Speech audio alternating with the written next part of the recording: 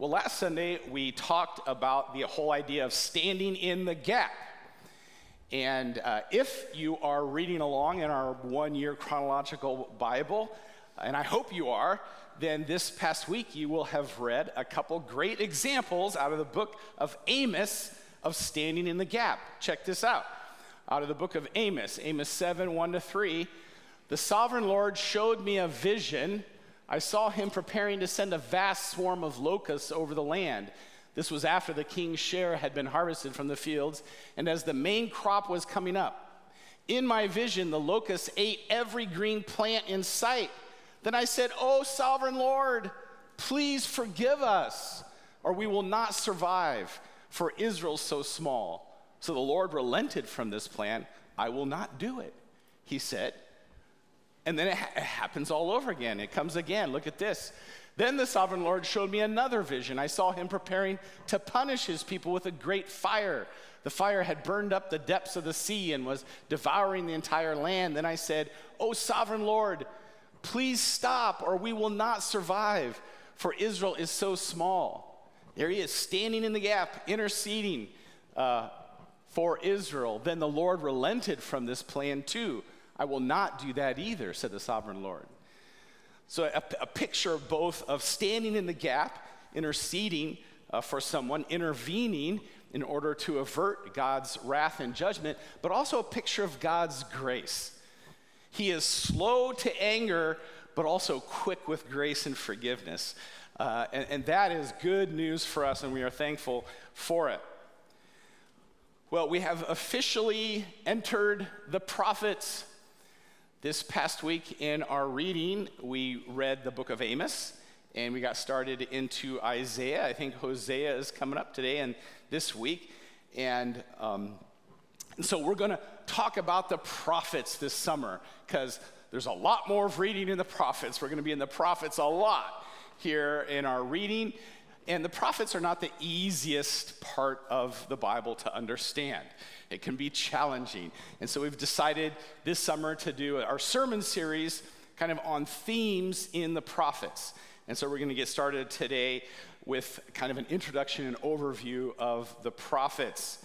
And you will discover that the prophets, although they can seem a little bizarre, a little outlandish, a little weird, are also incredibly relevant to our lives today. So let's jump in, and I'm just going to kind of talk about major themes in the prophets and use the book of Amos, since we read it this last week, as an example of these things. So let's start. Who were the prophets? Who were the prophets? Now, there are several ways to think about what a prophet was and who these prophets were. But basically, if you just reduce it to its bare minimum, a prophet is someone who speaks on behalf of another. Think of the role of a press secretary or an ambassador. They don't speak for themselves. They speak for the person whom they are representing. You actually think of Aaron. Aaron kind of functioned like a prophet for Moses in that he was the mouthpiece for Moses. He spoke for Moses. Of course, Moses himself was maybe the greatest of all prophets himself, who spoke with God and then to the people. So they were spokespersons for God. They were God's mouthpiece to his people, speaking God's very words. This is what Yahweh says. This is what the Lord says, communicating God's message, God's words to his people. But the thing about the prophets is that it was more than just information and content from God. They also communicated God's heart, his reactions, his feelings, his desires. In the prophets, God kind of pours out his guts to his people, bearing his soul, if you will, communicating his anguished heart, his saddened heart over the spiritual adultery of his people, the way they so easily abandon him and are unfaithful and go after other gods and forsake his ways to their own detriment. Do you want to know God's heart, how God thinks and feels? Well, the best place to look is the person of Jesus Christ. But don't forget the prophets. The prophets are a window into the mind and heart of God. And it's raw, and it's real, and it's dynamic, and it can grab our hearts if we're willing to look. I like to read the prophets because they scare me. And sometimes it's healthy to be scared. Sometimes it's good for you to learn a little fear of the Lord. But it's not just that. That's just one side of it. And that's a good part of it. But even more important than this kind of sense of, whoa, I better take God seriously when you read the prophets, is also to see God's heart, his heart that pursues, his heart that persistently calls people to repentance, his deep, deep desire for his people to know the goodness of who he is, that this is what drives him. And we see this heart, and it's a heart filled with goodness and grace. He desperately wants his people to know him and to choose him and know the goodness of living in relationship with him and according to his good ways. Now, we often have a distorted or one-dimensional, really, view of the prophets. They kind of like, this is what we think. Of course, usually we think of a guy in a kind of a robe and a beard, big long beard. But the end is near. Kind of a one-string guitar, and always focused on the future. And of course, we call them prophets, and they do prophesy, but that's really not the full picture at all of who the prophets are. They do, of course, predict judgment and restoration, but the bulk of the prophets, the main emphasis of the prophets, is proclamation. It's proclaiming the truth of God and who he is and what he's like and what he calls us to. It's proclaiming truth more than predicting the future. So I think Tiberius Ratza likes to say it's about forthtelling, not foretelling. Forthtelling the truth of who God is and what he is like. The prophets ask a lot of questions that are very contemporary.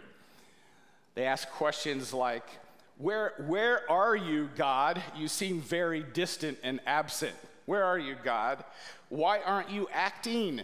Why do you allow evil to succeed and evil people to succeed? When are you gonna act and set things straight and fix this messed up world? Why is it taking so long? These are questions that might run through our minds. And here's the cool thing about the prophets is God talks back, right? The prophets are his spokesmen, and so he talks through them. They may ask questions, but he's going to answer. He's going to answer from his heart and from his gut and give a real raw answer to these accusations. And so we get a lot of good information about God, his nature and his character from the prophets. Here's just a little snippet out of Amos that I like. For the Lord is the one who shaped the mountains, stirs up the winds, and reveals his thoughts to mankind. He turns the light of dawn into darkness and treads on the heights of the earth. The Lord God of heaven's armies is his name. Now, I part of why I like the prophets is just the language. There's some beautiful language in the prophets. It's compelling. It creates all kinds of pictures in your minds. And of course, this is wanting us to think about God, and you can squeeze all kinds of truths about God's character and nature from even this beautiful little paragraph, that he's the creator and sustainer of the universe, and that he is sovereign and omnipotent. But the part that I like there is it says, he reveals his thoughts to mankind. This is what makes our God unique, is that he speaks. He doesn't hide. Instead, he makes himself known. He reveals himself. He communicates, and he does that through the prophets. And of course, other religions of the time had prophets, but they had to decipher God's thoughts by reading the entrails of goats or lining up the stars, and it was all kind of guesswork, right? It was all very mystical. How do the gods of the nations communicate? Well, it's just downright weird. But God, our God, the one true God, Yahweh, he communicates directly through his prophets to his people. He reveals himself. Just another proof that he is, in fact, the one true God. Well, if anything, the prophets are not boring, all right? They are not boring at all. And the prophets are full of, well, you think of Bruce Barlow is our king of visual aids, right? You know, he's always got a visual. The prophets were the supreme users of visual aids and word pictures and sign acts. I remember we did a series in Jeremiah years ago, and I always remember it because I got to take a clay pot and smash it on stage, and the pieces went flying everywhere, you know. And that was a lot of fun. But that was a visual aid right out of Jeremiah, which we reenacted. And of course, there's Isaiah, who walked around naked and barefoot for 3 years, which we won't reenact. Okay, that is not going to happen, right? But it does get your attention. And that's what God was doing, by the way, through these prophets. He's trying to get the attention of his people. Hey, wake up, listen, look, pay attention.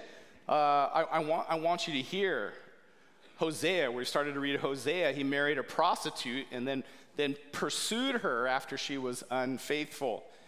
Ezekiel baked bread over human waste and did not publicly mourn at the death of his wife. And these are all acts that had symbolic meaning, that were pointing to truths about God and his relationship with his people. There are all kinds of sticky word pictures in the prophets.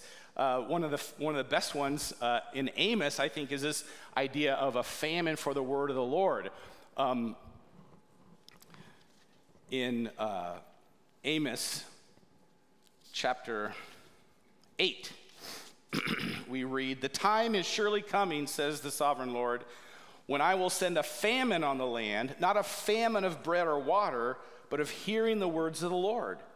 People will stagger from sea to sea and wander from border to border, searching for the word of the Lord, but they will not find it.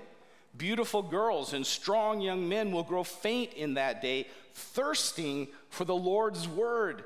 And those who swear by the shameful idols of Samaria, who take oaths in the name of the God of Dan and make vows in the name of God of Beersheba, they will all fall down, never to rise again." This word picture of a famine for the word of the Lord. God speaks through his prophets. Listen to him, but a day is coming when he won't. Now, today we have such a plethora of resources related to the Bible. You know, in America, we're experiencing something called functional illiteracy. That is, kids are taught to read in school, but they don't. They don't read. They never read. It's all visual stuff with, like, you know, on screens. And so there's a functional illiteracy. Well, the sad truth is, although we have an endless amount of resources related to the Bible and God's word, sometimes there's a functional famine for the word of God because we're not pursuing it with hunger and thirst. And the word picture there is to call us to have a thirst and hunger for the word of God. Remember what Jesus said when he was tempted. Man doesn't live by bread alone, but by every word that comes from the mouth of God. That what really nourishes our heart and our soul is God's word. So the prophet is just full of all kinds of word pictures, if we take a moment to think about and dwell on, can impact us. The prophets were also seers, S-E-E-R-S. They saw things that other people didn't see. And of course, they could see what was coming down the pike. And that's because God told them. Here we see God saying, "Indeed, the sovereign Lord never does anything until he reveals his plan to his servants, the prophets. God's going to communicate what he's going to do, and he's going to tell us through the prophets. And so they are seers.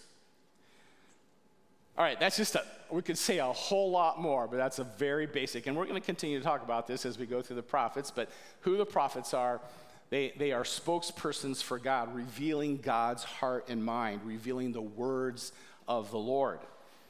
There's a pattern in the prophets that I want us to pick up on. There's a pattern in the prophets. And one reason, actually, that many people find the prophets hard to read is that they feel a bit redundant. They can feel a little bit repetitive. It's like, where have I read this before? Yeah, just 2 chapters ago. And yeah, again? All right, is it the same message over and over again? Some people say, hey, this is the message of the prophets. It's going to get bad, really bad, and then it's going to get much better. Okay, now that is terribly reductionistic, I know, but you kind of get that feeling sometimes when you're reading the prophets that you're just getting the same message over and over again. Of course, that's part of God's grace and goodness. Well, one reason he has to be repetitive is because people aren't responsive, all right? And so he tries all kinds of different ways with the same message to try to get people to respond. But there is a pattern, and it is important to kind of check to recognize it as we go through. And in some books, the smaller one, it may just be the pattern one time. Kind of Amos is a bit like this. But in longer books like Isaiah and Jeremiah, this pattern will get repeated and repeated and repeated within a book. So here's the pattern. We'll give them all P words. You have them in your outline. Prosecute, persuade, predict. Prosecute, persuade, predict. Let me flesh that out a bit for you, unpack that a bit. So you'll find in all the prophets indictment oracles, indictments, because the prophets acted as covenant lawyers. Think of them as district attorneys or attorney generals of the covenant community. All right, they're going to apply the law. And the first thing they do is prosecution. They're going to indict people and groups of people when they are disobeying the covenant, when they are going against the covenant. So they prosecute. How do they do that? They prosecute by exposing the people's sin and rebellion and letting them know what the consequences for that sin and rebellion are, kind of applying the law. So think of it this way.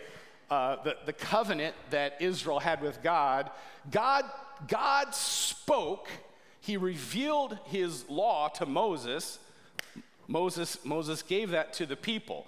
So God's word was revealed. And you had 2 options. You could believe in God, trust in God, and receive and accept his word, submit to it and obey it. Kind of evidence that you believed God was to obey his word, to respond in obedience, and then there would be blessing. There would be blessing for trusting in God, obeying, blessing. All kinds of blessings were promised. But there was another response, and that is to reject. Instead of receiving the word, reject the word, disbelieve, distrust God, and that would be evidenced by disobedience. Their lack of faith would be evidenced by disobedience, and that would result in cursing. In other words, things would not go well for the people. And the prophets come into the picture and say, hey, wait, stop. Listen, folks, you're on the wrong side of this equation. You are way over here. Watch out, because the cursings are coming. And please come back and go in the other direction. You are breaking the covenant, and you're on the wrong side. So come back. And this is the prosecutorial role of the prophets, warning people. Now, at the beginning of Amos, we have 8 of these indictment oracles in the first couple of chapters, and they look kind of like this, because the phrase is repeated 8 times. This is what the Lord says, the people of, and then, you can fill in the blank here, the people of Damascus, of Gaza, of Tyre, the people of Edom, Ammon, Moab, Judah, and Israel, okay, have sinned again and again, repeatedly sinned in rebellion, and I will not let them go unpunished. So God announces through the prophets this indictment that the people have continually rebelled against him and punishment's on its way. And kind of a summary of that for the people of Israel is, my people have forgotten how to do right, says the Lord. They have forgotten, and of course that's forgetting me, God is saying. They've forgotten to do what is right because they've abandoned and been unfaithful to me. And so that's indictment oracles. Now, we'll see this as we go through the prophets, that there are three major areas where the people receive these indictment oracles. Three major areas: idolatry, injustice, and religious ritualism. So the first area where they are prosecuted, they're indicted, is for idolatry. Now, we're not going to spend a lot of time on this because we're giving sermons to all of these, because these are all still relevant issues today. But the first one is idolatry. And the problem here, of course, is that the people have rejected the one true God who with great power freed them from bondage in Egypt and brought them to the promised land, and now they have rejected him. And they've gone after other gods, the gods of the Canaanites, the nations around them. And so this is the idolatry that they're being indicted for. And God saw this idolatry as spiritual adultery, unfaithfulness. That there was, he took it personally, that they had rejected him and the relationship they had offered them.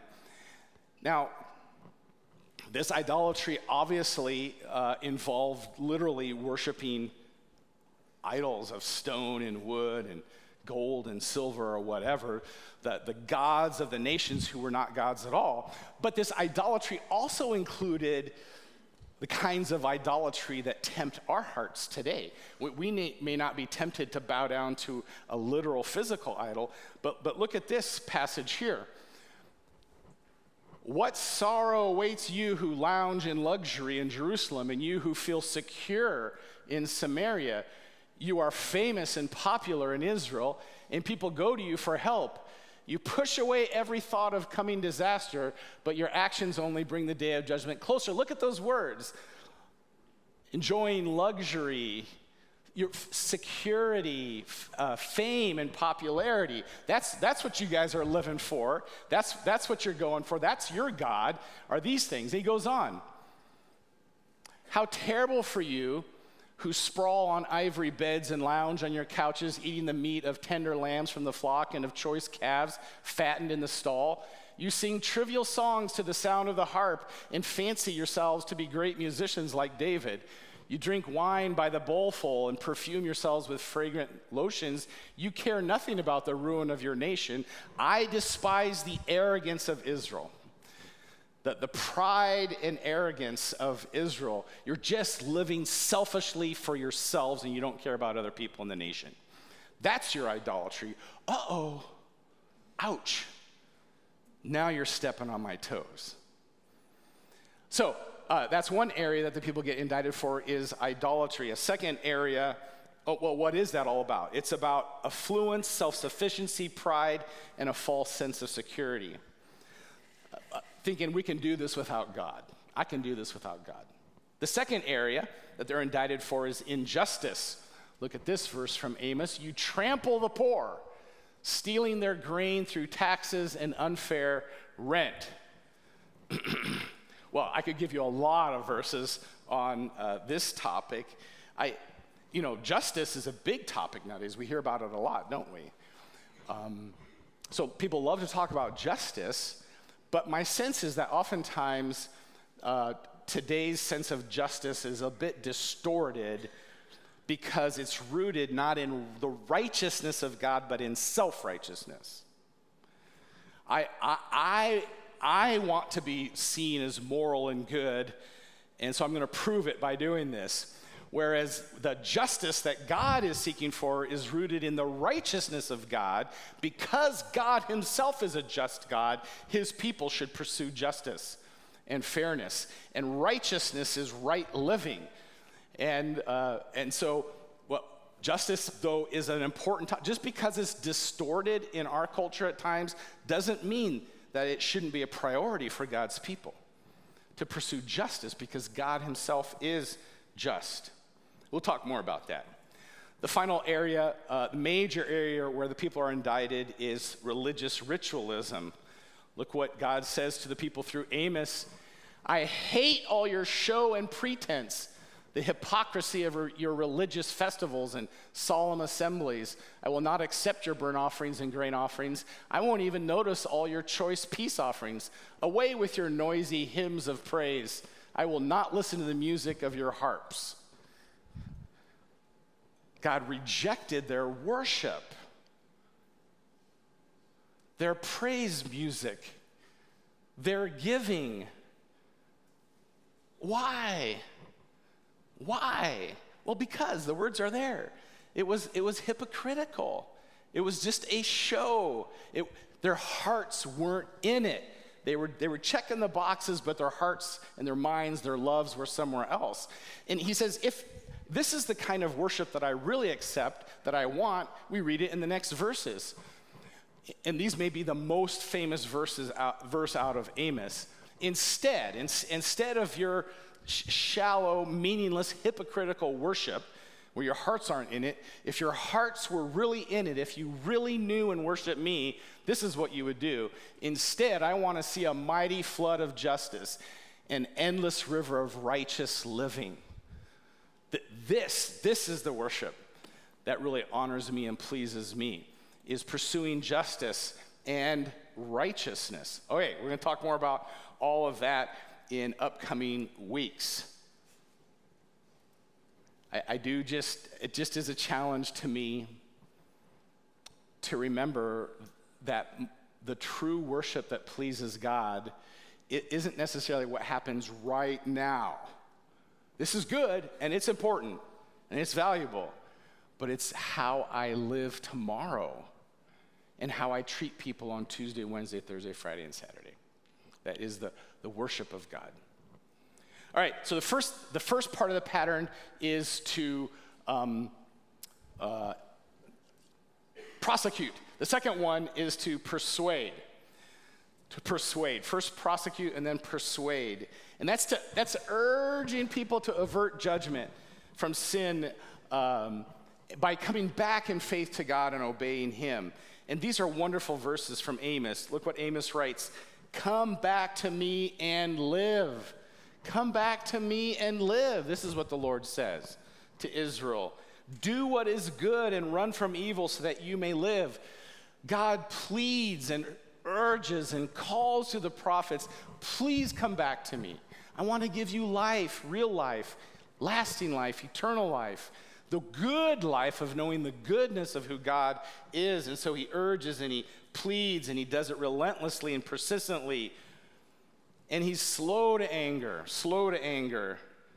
Amos's ministry to the northern tribes of Israel was around 750 BC, and it wasn't until almost 30 years later that the Assyrians attacked and conquered Israel. And it was 160 some years later that the judgment came down on Judah. And so God is slow to anger. He spends much time urging and calling for us to come to him. Turn back to God now. All right, that's persuade. And the final one, so there's prosecute, persuade, that's the second part of the pattern, and the third part of the pattern is predict. Of course, we have to talk about prediction because God does announce future things through his prophets. And it can be challenging because sometimes things are predicted which have a near and partial or incomplete fulfillment, and that same thing will have a distant, far and future complete and full fulfillment. And so some of the things that are prophesied have already had a partial fulfillment, but are even now yet future ahead of us. And two things are predicted. One is judgment, and the other is restoration.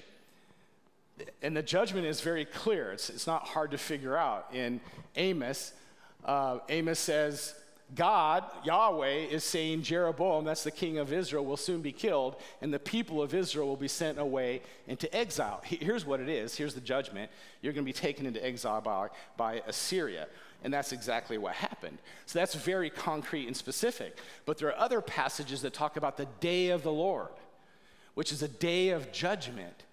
And that day is so severe, and the way it is described is so dark and ominous that you sense that this is still the full fulfillment, the complete fulfillment of it is still future. But listen, if you're kind of bummed out by this sermon, like, oh, really? We're going to be in this for the next few weeks? If it ended there, if that's all there was, it would be really devastating to read the prophets. But here's the great thing about the prophets. The prediction always goes a step further, and it goes to hope and restoration. God's a God of grace, and he's going to fulfill his promises to his people. And so he promises restoration. And Amos, which is filled with this indictment, these indictment oracles and this prediction of judgment, ends this way. This is the beautiful ending to Amos. In that day, I will restore the fallen house of David, which is a little bit of a connection to the Davidic covenant, where God promised that one of David's descendants would rule forever over an eternal kingdom. We're talking about the Messiah here. That, by the way, the whole topic of Messiah is a huge topic in the prophets, and we're going to want to spend at least one Sunday talking about that, Messiah in the prophets. In that day, I will restore the fallen house of David. I will repair its damaged walls. From the ruins, I will rebuild it and restore its former glory. And Israel will possess what is left of Edom and all the nations I have called to be mine. The Lord has spoken, and he will do these things. Look at that. All the nations. That's another topic. Is surprisingly, not only are other nations judged, not just Israel and Judah, in the prophets, but they're also called. We're going to get to Jonah, right? Where we recognize in the prophets that God's heart is for all nations, and he has a purpose and a future for all nations, including us, right? And then it ends this way. The time will come, says the Lord, when the grain and grapes will grow faster than they can be harvested. I'm trying to picture that, just I pick it and boom, it's there again. I wish that would happen with my tomatoes. Then the terraced vineyards on the hills of Israel will drip with sweet wine. I will bring my exiled people of Israel back from distant lands, and they will rebuild their ruined cities and live in them again. A picture of restoration, of the fact that God wants to pour out his blessing and his goodness on his people. But there is, and that's a remnant of faithful who trust in him. Let's be a part of that remnant of people. All right, let's finish this way. Quickly answering these questions. Why don't we like reading the prophets? Why don't we like reading the prophets? Well, there's a lot of talk about sin and judgment, and it's kind of unrelenting, and it makes us feel uncomfortable. On this side of the cross, we tend to emphasize grace, which is great and good, but it's also good to understand God's heart in response to sin. Why don't we like reading the prophets? Well, they get to be repetitive and redundant, but again, that's because God is continuing to speak and looking for a response. One thing that drives me nuts about the prophets is when they predict something, it's hard, I always want to know exactly, okay, what's it talking about? When is it? When is this going to happen and take place? But it's hard sometimes to know when he's talking about just the return of the people from exile, or is he actually talking about Christ's coming? Or is he talking about Christ's second coming in the millennium? Or is he talking about the eternal state? I can't figure it all out. And I'm in good company, right? Because if anybody says they have, don't trust him, all right? Prophecy is best understood backwards. In other words, once it's happened. So if it's happened, we can say, that's what, okay, he prophesied it and it happened. But there's a lot that still has yet to happen, and it's hard to understand it all. So why do we need to read the prophets? Why do we need to read them? Well, I think that we need to take God seriously, not to take him lightly. And like I said before, reading the prophets instills in us a healthy fear and respect and awe and reverence for God. It's a great cure for grace abuse. The I can have my cake and eat it too attitude towards sin. Isn't it great? I can be forgiven and sin. Wait, I don't think that's the gospel. I think reading the prophets is important because we learn about God's perspective. We are so soaked in human perspective. We're bombarded with it. We see out of human eyes, and we desperately need something to give us God's perspective. And the prophets help us get God's perspective on things. Instead of being man-centered, it helps us become God-centered.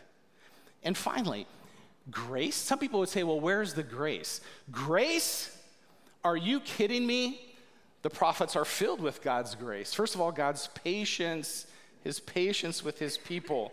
The fact that God pours out his heart, urging his people to choose him and live. That's God's grace that he does that. And God gives second and third and fourth and fifth and sixth chances before judgment comes down. He is slow to anger and to judgment. He does not. There's a passage in Ezekiel where he says, do you think I like to judge the wicked? I don't. I would much rather they turn to me and live. That's my heart. That's God's heart. It's filled with grace. He is ready to receive and to forgive and to restore. And the promises throughout of sending a Messiah and of restoring and the beautiful pictures of what he wants for his people to give us new hearts and a new spirit and a new covenant, and where there's life breathed in, his life, eternal life. It's his mercy and goodness that leads us to repentance. Here's the call from Amos, though, that we need to hear. Come to me and live. Come to me and live. That phrase echoes down through scriptures. Come to me and live. It's actually in the very last chapter of the Bible. We read this in Revelation chapter 22. The Spirit and the bride say, come. Let anyone who hears this say, come. Let anyone who is thirsty come. Let anyone who desires drink freely from the water of life.